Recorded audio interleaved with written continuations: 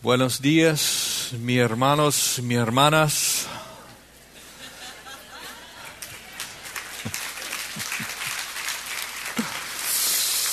Yesterday morning I was teaching at the Pastors' Conference in El Salvador, and I bring you greetings from our brothers and sisters in Central America.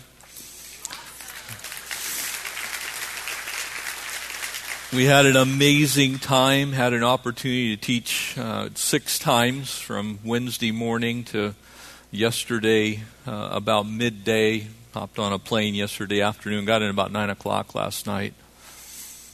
But I want to share with you just a couple of things before we dig into the Word. For just a few minutes, we'll give really an introduction to this passage. But I want to share with you a couple of things that I believe the Lord has not only put on my heart, but what the Lord is already doing in this church. The Great Commission, whether you look at Mark's accounting of it or Matthew's accounting of it, says a simple word at the beginning. It's go. Amen? Right. It's not stay, it's go. Yes. It's not build bigger barns, it's go. Our barn's big. We got a big barn. I'm not saying that you all are cows or sheep or anything, but we have a big barn. Our barn is big. And I think our responsibility to go is bigger because we have a big barn. That we ought to be doing more. And that more is more of what we're already doing. And I want to simply share with you, in the last year, we have increased the number of missionaries that we support fourfold. So we have quadrupled the number of missionaries that this church currently supports. But not only do I believe we can do more, I believe God wants to take some steps of faith to do that more. While I was meeting there in El Salvador, we had pastors from Mexico, from Guatemala, Nicaragua, Costa Rica, Bolivia, Peru, even Colombia. So we had a massive audience of pastors from all over Central America. And what they said was, we need to do this in our location. And so as I was meeting with Pastor Dave, Pastor Chet, we've already mapped out a couple of more conferences to do. One will be in Belize. One will be in Cartagena, Colombia. And so our plan is to reach out and plant churches. While we were there, we ordained 11 different pastors, and we have sent them out to begin to pastor works in 4 of those countries I just named. Amen? You should be excited because through your faithfulness here to the ministry at Calvary Chapel South Bay, you paid for a large part of that conference. You did that. You also are paying the salaries of many of these pastors. You're taking care of their churches. And I believe God wants us to do that. And I believe the church that hears that admonition of go into all of the world and make disciples of all the nations. All the nations. We're reaching here in our Jerusalem and our Samaria well. You may have seen the lighthouse at 42nd truck out in the parking lot. Pastor Charlie starts next weekend. Amen? Pastor Tuvai is about to start on Sundays in Wilmington. Amen?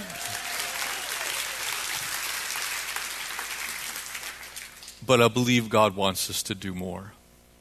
And so we're going to be announcing the things as they come up that God is doing with us as a church. You kind of loaned me out for a few days. While I was there, got a chance to lead several dozen people to Christ. Amen? Got an opportunity to encourage other pastors. And so I believe the Lord wants to do amazing, great, mighty, and wonderful things. We don't want to miss a thing that He's called us to do here, but we surely don't want to miss in these last days the opportunity for us to go. And so be looking for ways you can get involved in going. It's not some special thing. It is someone who says with their heart and with their soul and with their mind and with their strength, "Here am I, Lord, send me." Yes. Amen? Yes. You're going to get a chance to meet some of these pastors because they want to come and meet you. And so we're going to be bringing some of them here. And you'll get to hear about the work that God's doing rescuing girls from sex slavery in Cartagena.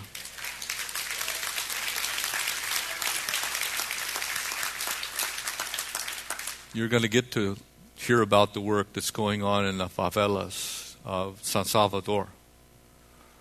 You're going to get to hear about what God is doing in the mountains of Peru. Now, you guys get out of air going to the top of Palos Verdes.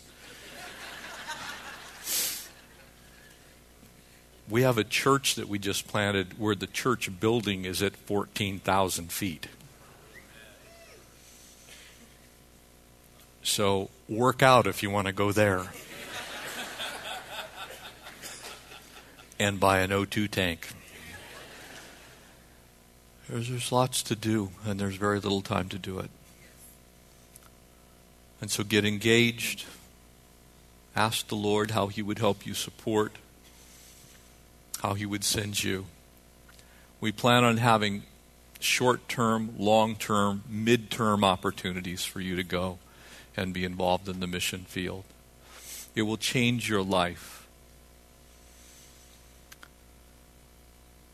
I would share with you one final thing as we were driving from one place that we had met to another place that we were going to meet, and ultimately to the place where we held the conference.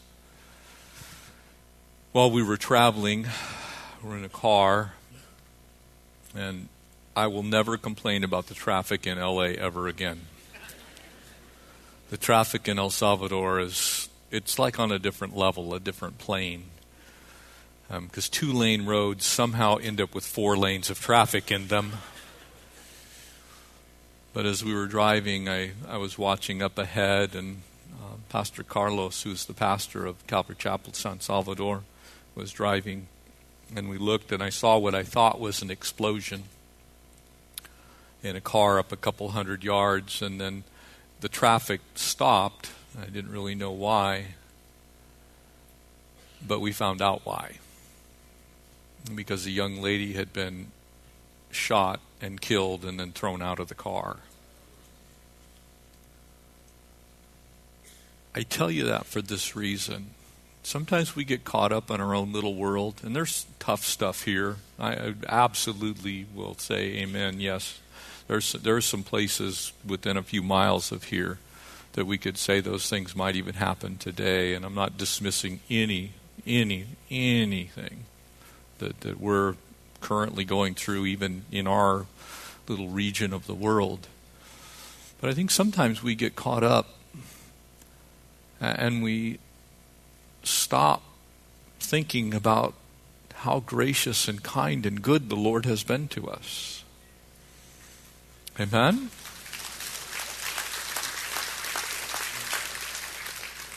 I had no water that I could drink out of the tap anywhere that I stayed the whole trip. Didn't see a warm shower until Friday. I slept on a bed that was slightly softer than the sidewalk in the front of the church. Brothers and sisters, we need to be thankful. Amen?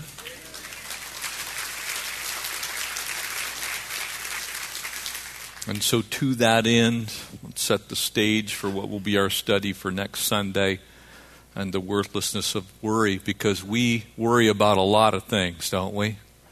And boy, I can tell you when you're driving by and you're watching human life be reduced to being thrown out of a car after you've been shot, you all of a sudden get a different perspective. When you realize that people would be grateful to actually have clean water to drink, you get really thankful. And so let's turn our attention to the 4th chapter here as Paul begins. And we're going to simply read it, highlight 2 things, and then we're going to pray. And therefore, Paul says in verse 1 of Philippians chapter 4, he's adding to what he's previously said, my beloved and longed for brethren, my joy and my crown. Paul planted this church. He loved this church. He tells them to stand fast in the Lord, beloved. And then he goes on to say something that I think I want to draw your attention to set us up for next Sunday. I implore you, Euodia, and I implore you, Syntyche, to be of the same mind in the Lord. Isn't it strange how easily we can be divided? Isn't it frightening how simple that can become? We become divided over meaningless things, pointless things. We don't even know what these 2 ladies were arguing about, but Paul took time to address it. To be of the same mind in the Lord. And I urge you also, true companion. And he uses a word there. It may actually be this man's name, Syzygus. He says, I am, and it means actually yoke fellow, one who's yoked to another. He says, I urge you, someone who's yoked to these women in ministry, help these women who labored with me in the gospel. And they'd actually started out, they'd run well. They'd begun together, but somehow they had become separated. There was division. And with Clement also and the rest of my fellow workers whose names are in the book of life. You see, at the end of the day, we ought to be rejoicing that our names are in the book of life. Amen? And stop whining about all the stuff that we whine about that doesn't matter when we get to heaven. He says, rejoice in the Lord always. Again, I say rejoice. And notice how he says to do that rejoicing. Let your gentleness be known to all men. Why? Because time's short. The Lord is at hand. What are we doing? Why are we letting division separate us?